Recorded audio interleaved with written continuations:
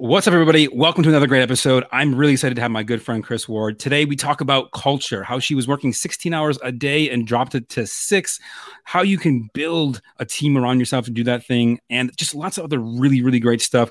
I truly believe if you are an entrepreneur, which you probably are if you're listening to this, you're going to get a lot out of this episode. So let's drop in and hear what she has to say.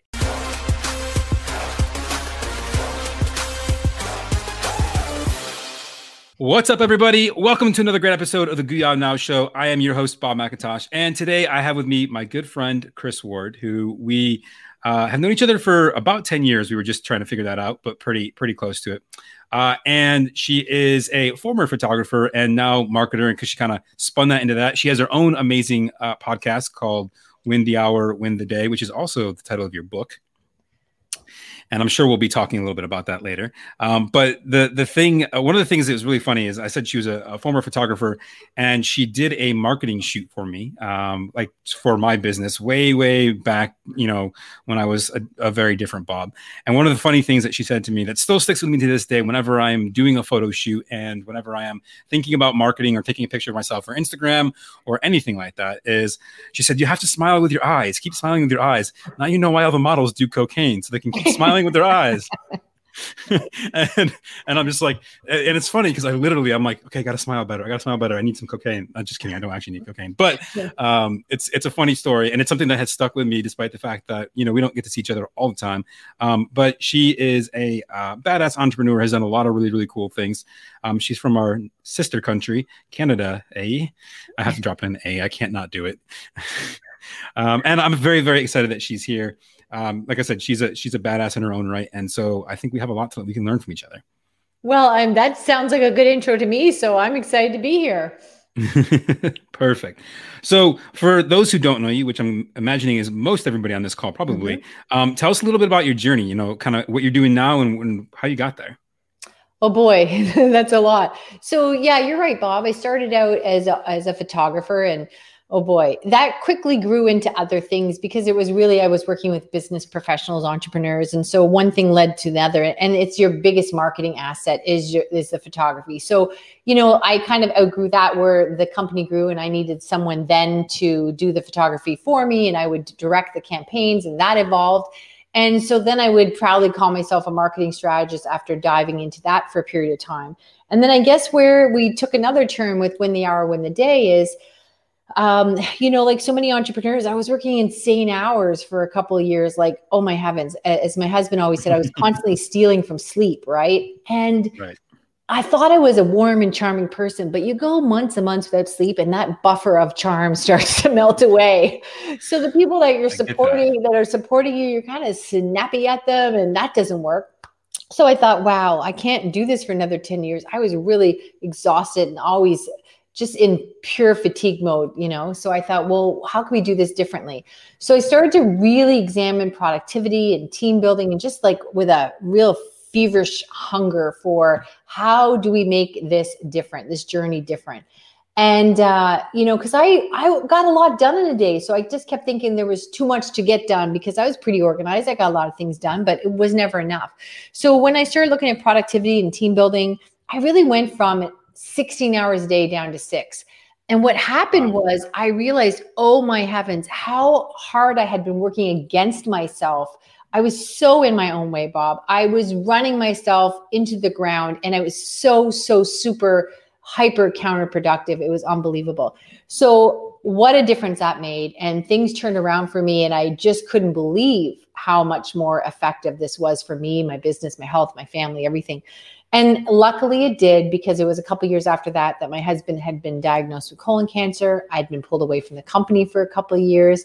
And when I returned after his passing, my company was not only still alive, it was not just surviving, but it was thriving, it was growing. And my existing marketing clients had no idea of my absence. We didn't feel it would be good for business. We were very positive in nature. We didn't really want to talk about it a lot. So it was a well-kept, compartmentalized issue, and no one knew. And so they were just shocked. How did I pull that off? So they started to ask me, under the capacity of, team building and time management and productivity, how did I swing that?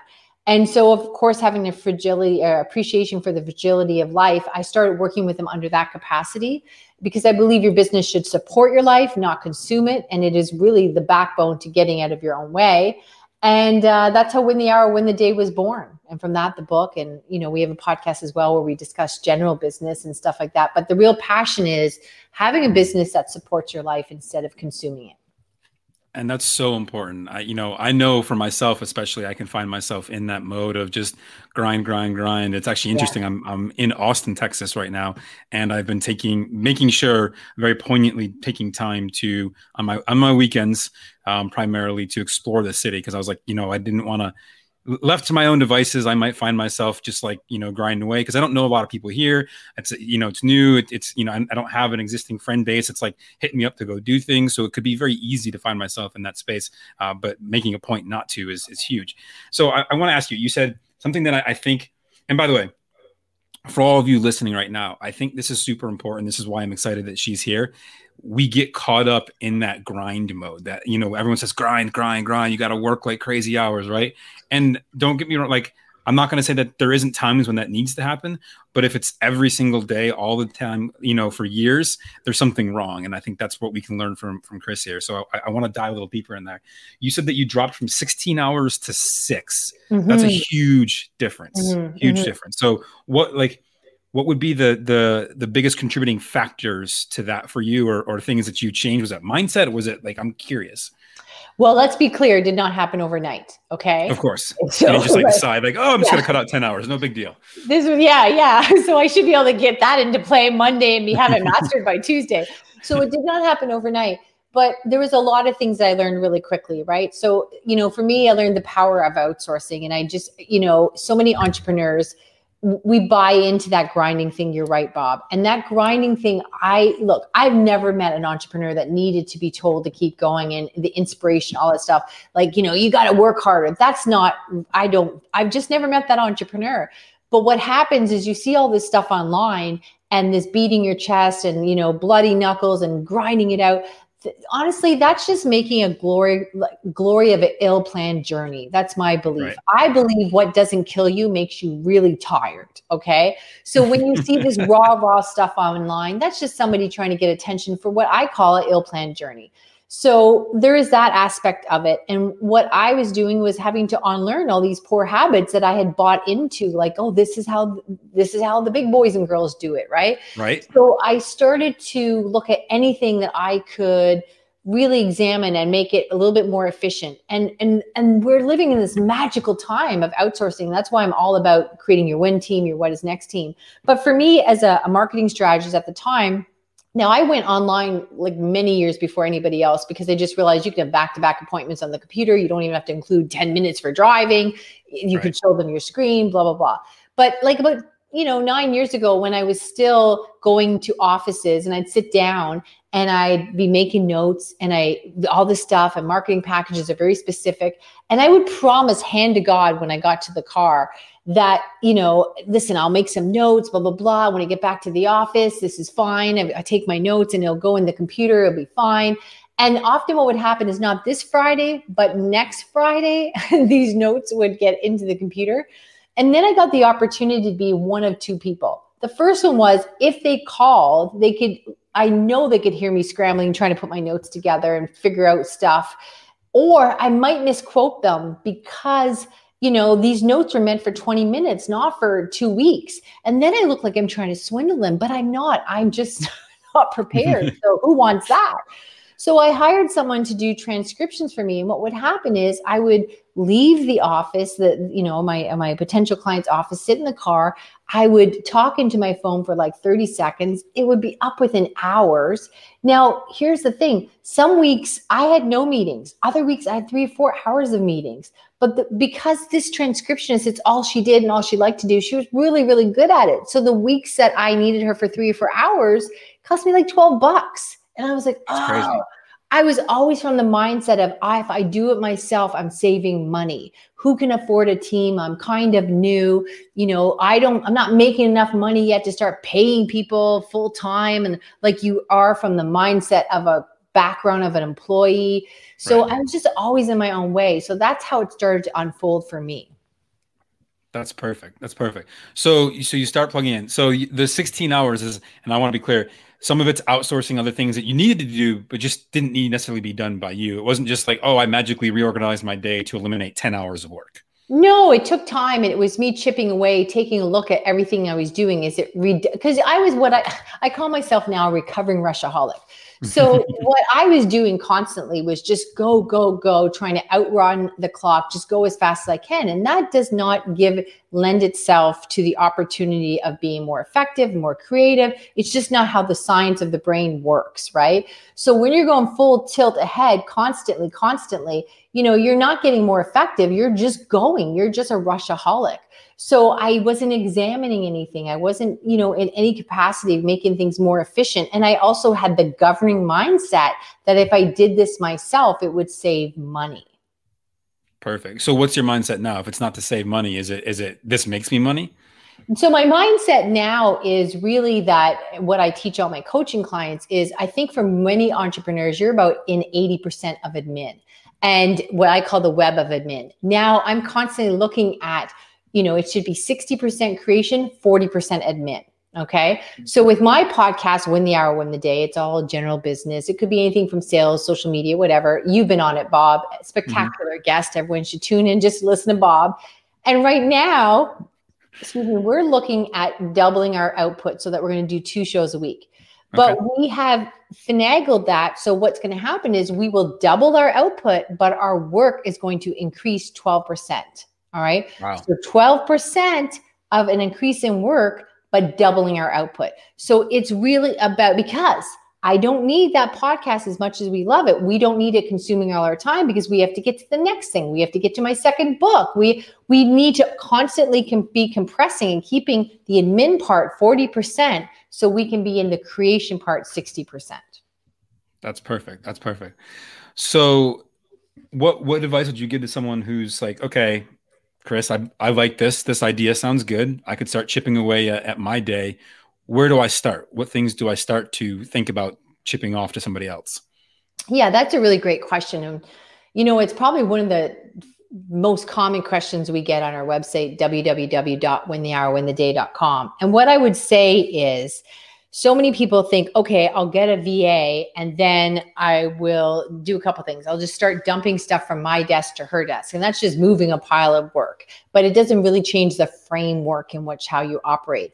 Or worse, I call this pulling a Chris, is just say, oh, I'll come in Sunday and I'm going to work really hard and create all these systems. So when I hire that new person, she'll have them.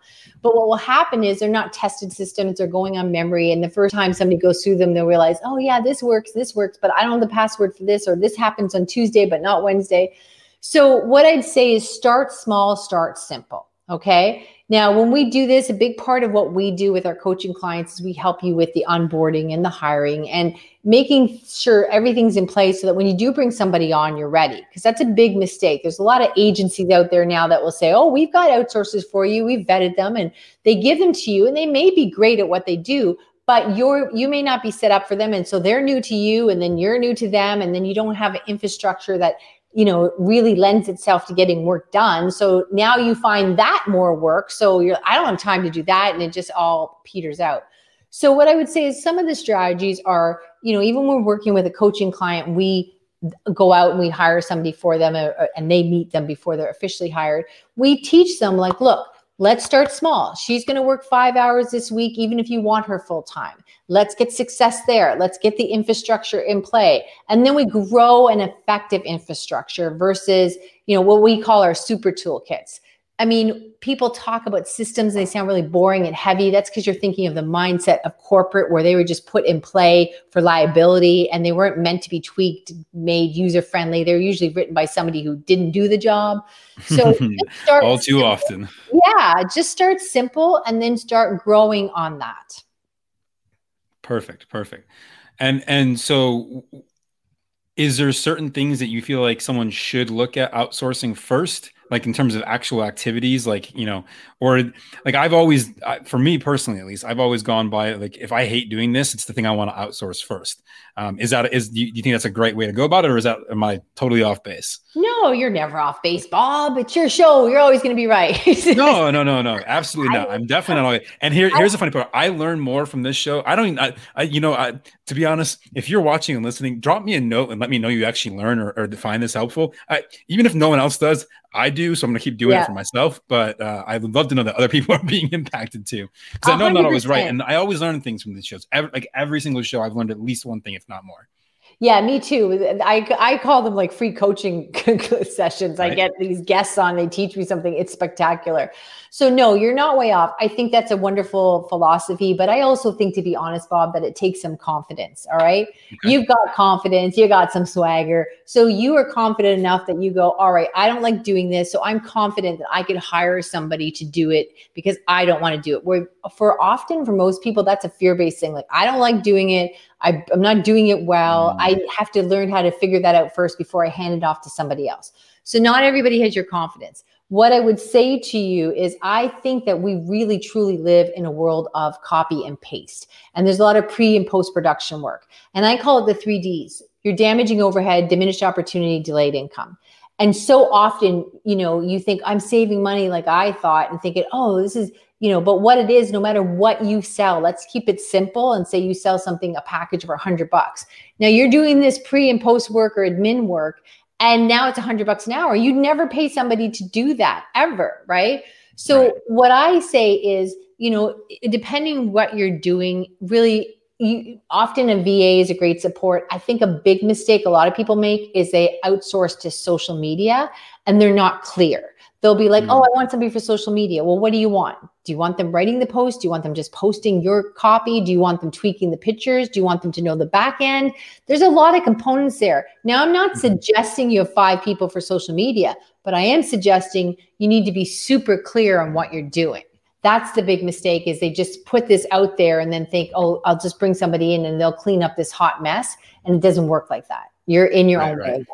So you need them to understand what your objective is and what you're trying to accomplish with them taking it over. And you need to also simplify your objective. Okay, perfect. I think that's huge. Simplify your objective. Because if you don't, 100% have been guilty of this with VAs in the past, is like, here it is. And they're like, they get lost in the day-to-day of it, the minutia of it, because for you, or for me at least, it was simple, right? I already have it all in my head, but they don't have any of that. And so there's no way to easily download it from my brain, which whenever that becomes a thing will be insane, but not yet. God help us. That is the superest biggest problem, is that brain thing. Like, you just know this and then nobody else knows it. That is totally you getting in your own way. And that's also what I call, really, that social media example is diluting it. It's kind of back in the day when you had to hire an employee and you're like, well, okay, they have to be local. And then maybe I want them to do video editing for my company, but I only maybe have 5 hours. Well, who's going to come to a part-time job, or who am I going to get for 5 hours? Okay, so now I have to give them more work so that I can get the hours up because I really need that help. But then you're diluting the talent. They're doing other things that they're not good at. So when you're hiring somebody for social media, you want to start small, you want to be clear, and you want to expand on and lean into what they're good at, where too many times people dilute that. And they also think too, like, I get this a lot from my clients. Well, my business is different. Everybody says that. And what I want to do is, share with you one of my clients. She was a interior designer. She's like, Chris, I walk into a room, I see stuff, I can't describe it. There's nothing you can do here. I'm like, okay. So we examined what she was doing and any sort of documentation or stuff she sat down with the client when she first got there. We ripped it all apart. We looked at her average meeting was about 2 hours. Well, we broke it all down and we realized there was pre-work and post-work that we could do that was administrative, and she didn't have to do it. Even though it was about design, there was a formula for it. And we showed her where the formula and the patterns, because there's always patterns in what you do. Even if you're a brain surgeon, there's patterns of behavior in what you do. So we got her appointments down to like 45 minutes, sometimes an hour. So then she started stacking all her morning appointments to do these hands-on stuff. And in the afternoons, now she's on all these stages speaking, or pre-pandemic, of course, but she's, on podcasts, she's doing all these really high profile stuff that's bringing a lot of attention like to her business. It's unbelievable. And it was because we took her work and we compressed it. So her creation mode was much bigger. That's huge. That's huge. So let me ask you this. I love kind of like breaking things down. I think that's huge. One of the things I've personally had struggles with, and I know I've talked with a number of entrepreneurs, especially when we're outsourcing and particularly to foreign countries, is oftentimes the language barrier. And, even if you go someplace like the Philippines where they generally speak English very, very well, there's even like I don't know if it's like a cultural barrier or, one of the things I see is, oh, well, you said to do exactly this, and there was no critical thinking outside. It's like, hey, I executed this single thing right here as is. And sometimes they don't think past that single task to what the impact of that task might have on other things. So again, this is something I've heard, not just experienced myself, but heard from other entrepreneurs. So how do you handle that when you're doing this? Because I think sometimes it's going to create more work for you in the long term, or mistakes, which could be costly. Yeah, the interesting piece about that, Bob, is both those symptoms you're talking about, you do encounter in a local workforce. So, I'm in Canada, you're in the US, it's a multicultural world. You definitely could have people come work for you that are new to the country or have been here quite some time and have an accent or whatever. So that, that really kind of, I don't want to say is irrelevant, but that's a commonplace no matter where you hire from. Secondly, part of bringing people on board. Yeah. And I would also say too, it is how you onboard them and train them and the culture. So we are very big in our onboarding process of educating people that this is a different place to work. We are hiring you to think. There's going to be things, processes to follow, but we are hiring you because of your personality over your skill set. And this is what we're looking for. We're looking for thinkers. We're looking for ideas. Most businesses, especially in the bigger organizations and corporate, they are parentified. So here, mommy's in a bad mood, daddy, the CEO is cranky because the company's doing this or that, whatever. And you just little minions, you go around, you try to get stuff done, but you're not taught or encouraged to raise your hand and come up with these big, great ideas. But you kind of like, you're just staying in your lane and doing your job. And then you look at these people you're bringing on and going, oh, it's a cultural thing. Yes, the Philippines are known for being obedient, but I have Filipino people on my team, and boy, oh boy, they keep me in shape and they bring fantastic ideas to the table, and they will advocate for things that I say, well, I think we should do this way. Well, let me show you why we shouldn't. Oh, okay, great. So the joke is, I always say, I want to be the dumbest person in the room. And weekly in our meetings, I say, well, good, I'm still the dumbest person in the room because that was a great idea.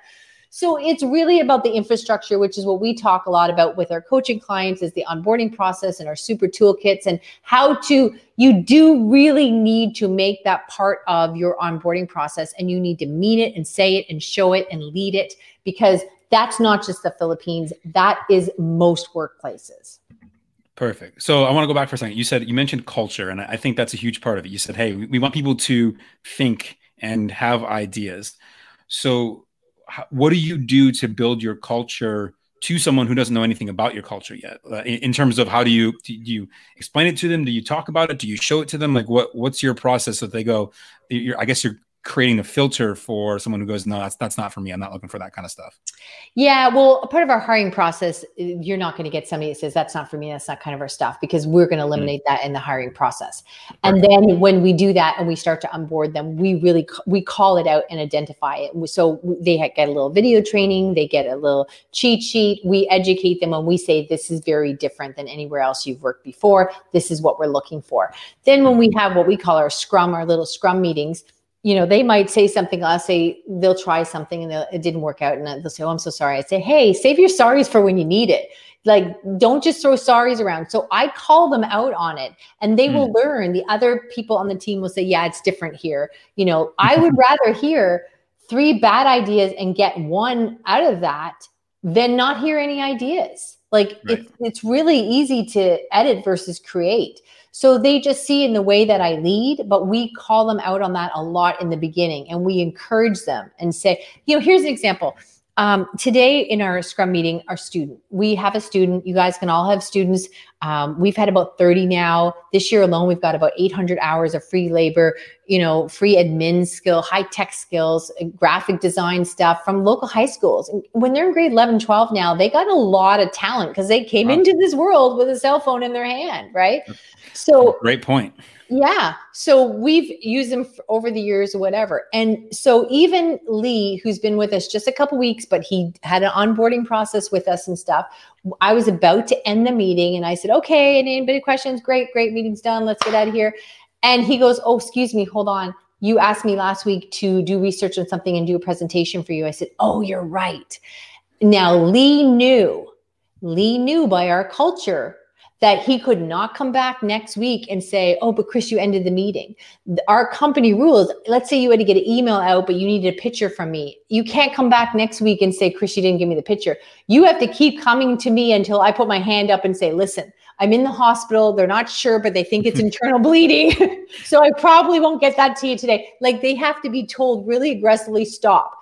Until they get that from me, it's their job to manage me, not to me to manage them. But even Lee, who's only been here a couple of weeks, he knew that was on him to speak up and take charge of the situation. So he took charge and said, no, before it ends, this is what I need to show you. It should take about 10 minutes.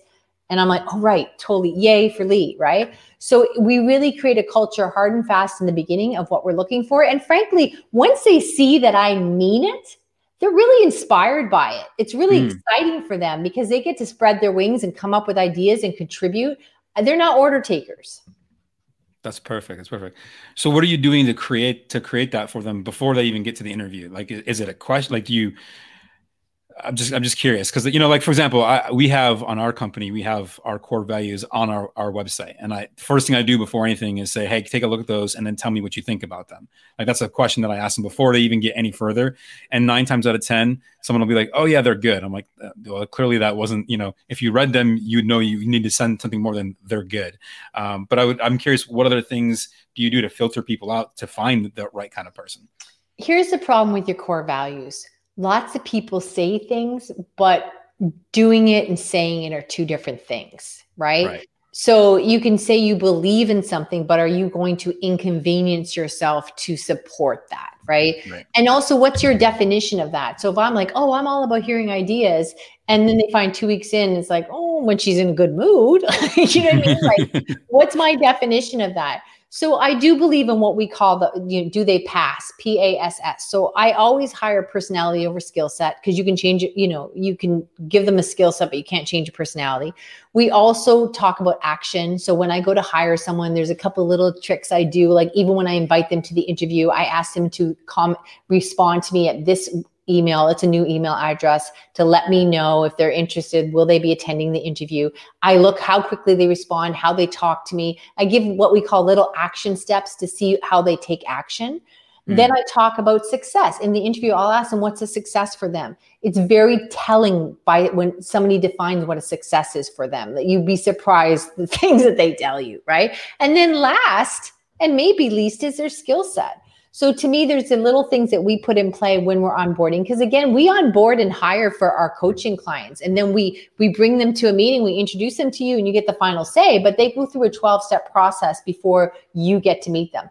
And the reason we do that is because we're helping you with your super toolkits, getting your company all set up, getting your work compressed to like 40% admin so you can do 60% creation. And you don't have time for the learning curves of a new hire. So we do that for you.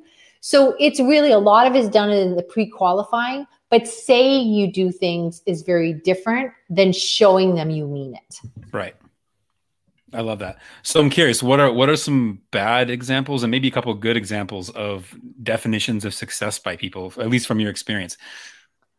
People will tell you silly things. So I don't really care what somebody does. I care about what they felt was behind it. Right. So, somebody might say success, like, what for me, success was I'm still working somewhere else. And this came up in the meeting and there was conflict. And normally I would just put my head down and it's how they dealt with a problem in the workplace. Or a success for them was they addressed it, in the meeting instead of just taking the hit saying, look, That's not how it happened. And they might say to me, that was a really big deal for me. There was 10 people in the room and I was a little bit nervous, but I was really proud of myself that what I didn't want to do is leave nervous and beat myself up later for the rest of the day. So I don't even care what the situation was. I like the growth and their explanation of their journey. So for me, the success is where they saw the growth. I think that's very insightful when somebody tells you why that was a success for them. Is really powerful, right? So it's really just listening to the subtext of the story has great meaning. I don't care if somebody says I ran a 5K, that's great. Unless they said, look, you know what? I was kind of embarrassed about my body and then I didn't even want to be in shorts, but I just said to heck with it. And there, so it's really, again, the subtext. So it's stuff like that that really tells you about the character of somebody. And I find that to be very helpful. That's 100%. I get it. I get it. It's funny.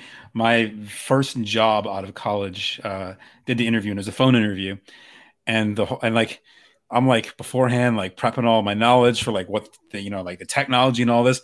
And literally there was not a single question about what I knew. It was all, tell me about a time in which this happened. And they would ask me to tell stories about situations that I was in. And I remember getting done with the interview going, that was the weirdest interview I've ever been on, because I'd never been on an interview like that before. Every other interview I've been through, which had mostly been for large companies, like Fortune 500 type companies, they didn't want you to think or a situation. They wanted you to say, can you do this? And can you execute this in this order from us? It's actually even funny.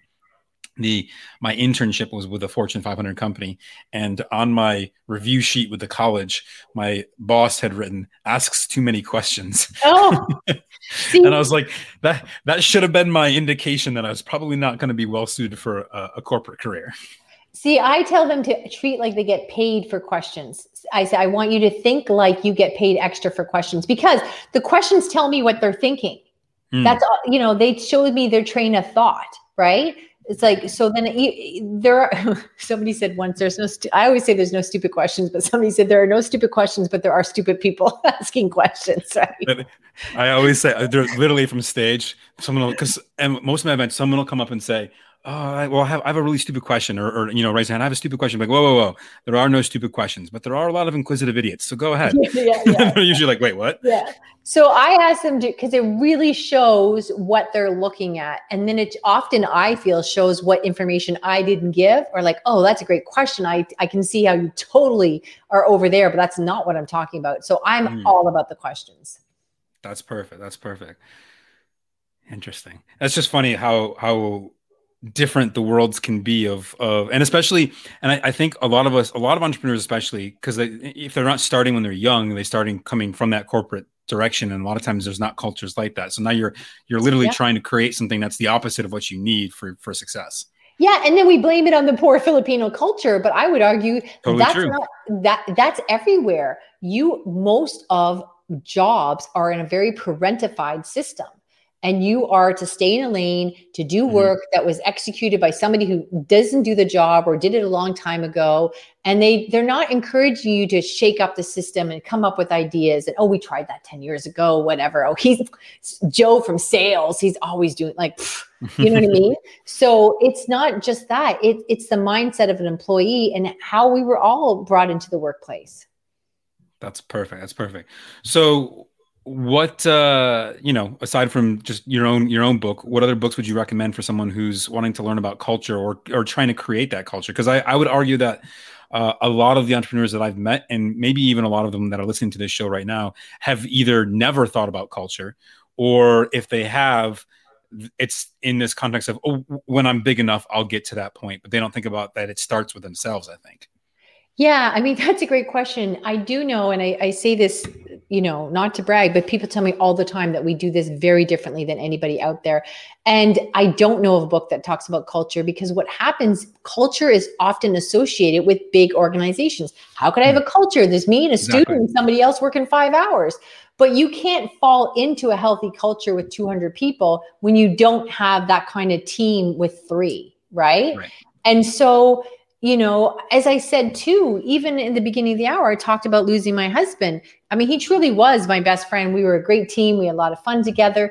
And my team got me through that. But I showed up every day with everything I could in the beginning after losing him. I had a good excuse to show up and be somber or be whatever I wanted to be. But I was purposeful that I am responsible for the energy I bring into the room. And they don't need to be looking at my sad face every day, to the point that, you know, right before he passed away, I remember Evan, who has been with us a couple of years. By that point now, he's been with us like 7 years. And I came in, I was trying to be positive because something came up and I was trying to explain to him. And he said, so help me God, Chris, if you come in here one more time and you put a positive spin on the most horrific story that I've heard, he said, I can't take it. My nerves are raw. Like he said, you got to stop. You're killing me. He goes, this is so sad. So they were sadder. Not that they were sadder than I was. They brought more sadness to work because they knew him and stuff. And I felt, you know, it's not fair for them to go through the grieving process with me for a couple of years. So I had to figure out, how do I show up and give my best? And yes, acknowledge that there's missing pieces here that I have to deal with, but it's not going to be fun to work for somebody who's sad for 3 years. So I'm not saying put a Band-Aid on it and then I pretended to be somebody it wasn't. But I had to be really purposeful during that time of how I was going to lead and what was the culture of the company going to be. So there's always a reason: stress, finances, pandemic, whatever. But you have to lead, and so that you can lean on them, and so that they can be in creation mode, and so that they know they have that license to do it. Not like, oh, well, she meant that before, but she's been through a lot, so let's not bring up a new idea. So you have to be purposeful and deliberate. I like that. That's good. So what do you think makes your culture different? You said a number of times that yours is just very different than any place else. What are those items that you feel like are different than anywhere else, and why do you like them? Well, I think everyone keeps telling me, and my coaching clients as well, when we teach them this stuff, that's different for them. So I think the big things are, I am all about constantly being in the creation mode. And that means the team as well. So I'm always looking at their work and saying, how can we compress your work so it's more and more efficient, so you can do more and more creation work instead of just doing redundant or repetitive tasks, and say, okay, that's what that person does and it's handled. So I'm looking at how can we improve that, because if you're in creation mode, then it enhances me. Like recently, with our podcast, Win the Hour, Win the Day, we were all super excited that we were close to 200 5-star reviews on iTunes. Thought it was great. This is good news. We'll make a banner. We'll celebrate. And then Ruby, my podcast manager, came back to me, because we're always tweaking, especially the podcast where there's so many moving parts and we're going to double the output. She came back to me and she had found this place where she's like, Chris, there's all these Stitcher reviews that we don't know about. And we have 900 5-star reviews, over 900. And I was like, no, because she has time in her creation. And because podcasts still are kind of relatively not new, but they're still, you know what I mean? It's a growing area. She's constantly researching. Yeah, she's researching. She's growing. She's looking at stuff. She's joining groups. She's taking things. She's doing all this stuff and coming back saying, okay, this is what's happening. You can now be searched here. You can now be do that. So she's constantly in creation mode. So she brings stuff to us that we're like, really? We can do that now? Are you kidding me? And these were 900 insanely thought out, detailed reviews that even reading them, I was like, oh, I want to print them and just wallpaper my walls with them. So if she had just been in a do this, get this done mode, she wouldn't be bringing all these fantastic things to the table. So I'm all about having them in a bigger percentage of creation mode as well as me. It's not just about me. And just teaching them to ask questions and just, it's all about creation. Ideas to execution. That's what being an entrepreneur is about. I love it. Now, question for you. Do you meet with your team, virtually via Zoom, video call, whatever, on a regular basis, even if they're outsourced? Because it's interesting. I was on I think it was a training call. This is probably in August of last year. And the guy said, different points of view. I'm not going to say he was wrong, but his point was VAs don't want to be on video calls with you. So don't have video calls. Don't talk to them. Everything can be done through text and only needs to be done that way. And I was like, man, I struggle with that. The idea of that seems like it would create a disconnect between you and your team is how I would feel. But I'm curious what your take is on that. There are a lot of people that don't want to do that because of their setup, but now with Zoom and stuff, they can just have a background that covers their background, stuff like that. I will not have someone work for us that we can't meet through video, and they will also not be hired for one of my coaching clients. It really changes the world when you look at their face and you see their face and you hear their laugh. It's also more clarity, more conversation, more sense of team. So it's all virtual, whether they're local, whatever. Everybody hops on the Zoom call. We have little scrum meetings. So depending what we're working on, I have a scrum meeting, which is about 15 minutes, Monday to Thursday every morning. And then we have a team meeting once a week. And just for those who don't know what a scrum meeting is, I do, but someone here might not. Yeah, it's from a book, and it's also about rugby that you get in a little scrum, and it's meant to be intense and short. And also, really, I also subscribe to other philosophies where if you're having a meeting that's long enough that you have to sit down, you're not running your meeting well. So they're just 15-minute meetings, but they're really purposeful to highlight things and move stuff forward. It's not like to go through some crazy agenda. So we have little scrums Monday to Thursday, and then we have a team meeting where we go over a lot of stuff and stats and all these kinds of things about our podcast, social media once a week. And it's about a 40-minute meeting once a week with 6 people. Yeah. That's like a world record right there of meetings. Yeah. usually it's like, oh, we need the agenda. Let's have a meeting to talk about the meeting. Yeah, no, we don't do that. We do not mess around. Yeah. Yeah. I remember there was a company that at one point, they were like, oh, we're going to do all these meetings. And I got to a point where literally I had 8 hours of meetings a week. And I said to them, look, this is not productive. I don't care that you read some book that told you that this is what it is. I'm going to straight up tell you right now that I'm in 8 hours of meetings, and 6 of those 8 hours, I say the same thing to just different groups of people.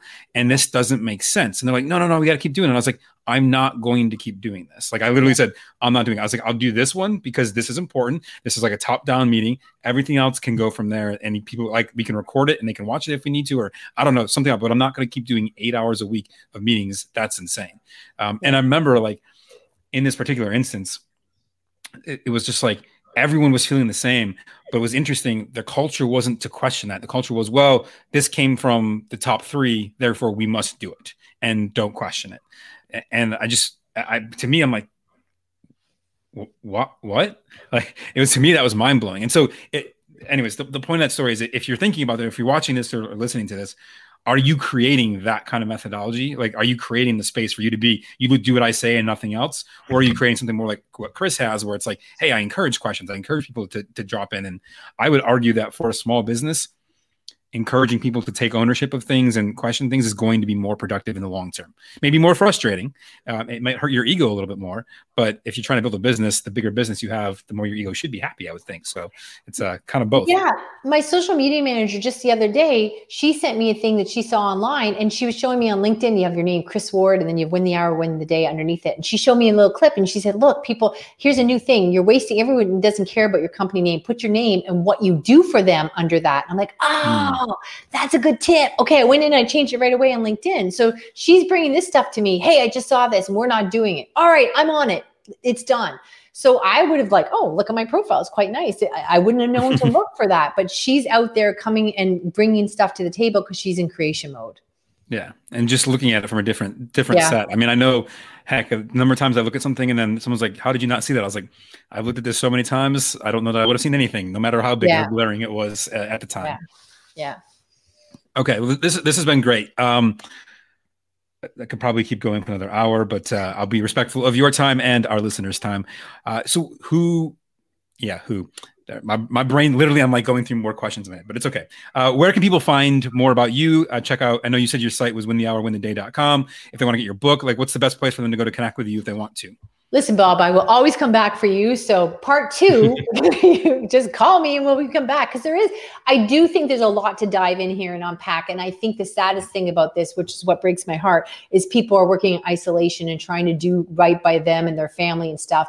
And this is why I'm so passionate about it, is because you ask some phenomenal questions that people are just going on the assumption that this is how it's done. And it was done at their job, in the last 20 years and stuff. And so how do they not know they think they're doing right and being a big boy or girl and following what was happening in the corporate world, but it's not working. And that's why you left that. So I'm happy to come back at any time. Reach out to me on any of the socials. Say you heard me on this fantastic podcast. Send me a message on LinkedIn. Hey, you can even reach me because of Bob on my personal email, Chris, KRISWARD, Chris Ward at winthehourwintheday.com. Perfect. So definitely everyone check that out. And as always, thank you for dropping in, giving this a listen, watching it, wherever you're checking it out from. Truly appreciate it. As always, I ask one small favor. If you like this or you know someone who would find value, just share it. That's all you got to do. It takes nothing. One of the most amazing things that we have the power to today to do is impact a business simply by engaging with them through sharing, through commenting, liking, leaving a review, whatever it is. Not all that just takes a little bit of time, but it makes a huge impact. And that's the whole point of this, is to make an impact on people's lives, their businesses, and where they're going. Otherwise, I'd just be having conversations for the sake of having conversations, but I love making impact at the same time. So thank you so much for sharing, rating, reviewing, subscribing, whatever it is. Hit the bells, hit the buttons, click the things, do the stuff. You know what it is, wherever you are. I appreciate you all, and we'll see you on another great episode next week. Thanks so much, Chris. Appreciate having you here too. Thank you. This podcast is sponsored by 3 Degrees Consulting. If you need funnels, websites, paid ads management, or help with any of your digital marketing, 3 Degrees Consulting is your go-to source for everything. Check them out at www.go3dc.com. That's Go, the number 3, D is in degrees, C is in consulting.com. Go check them out right now.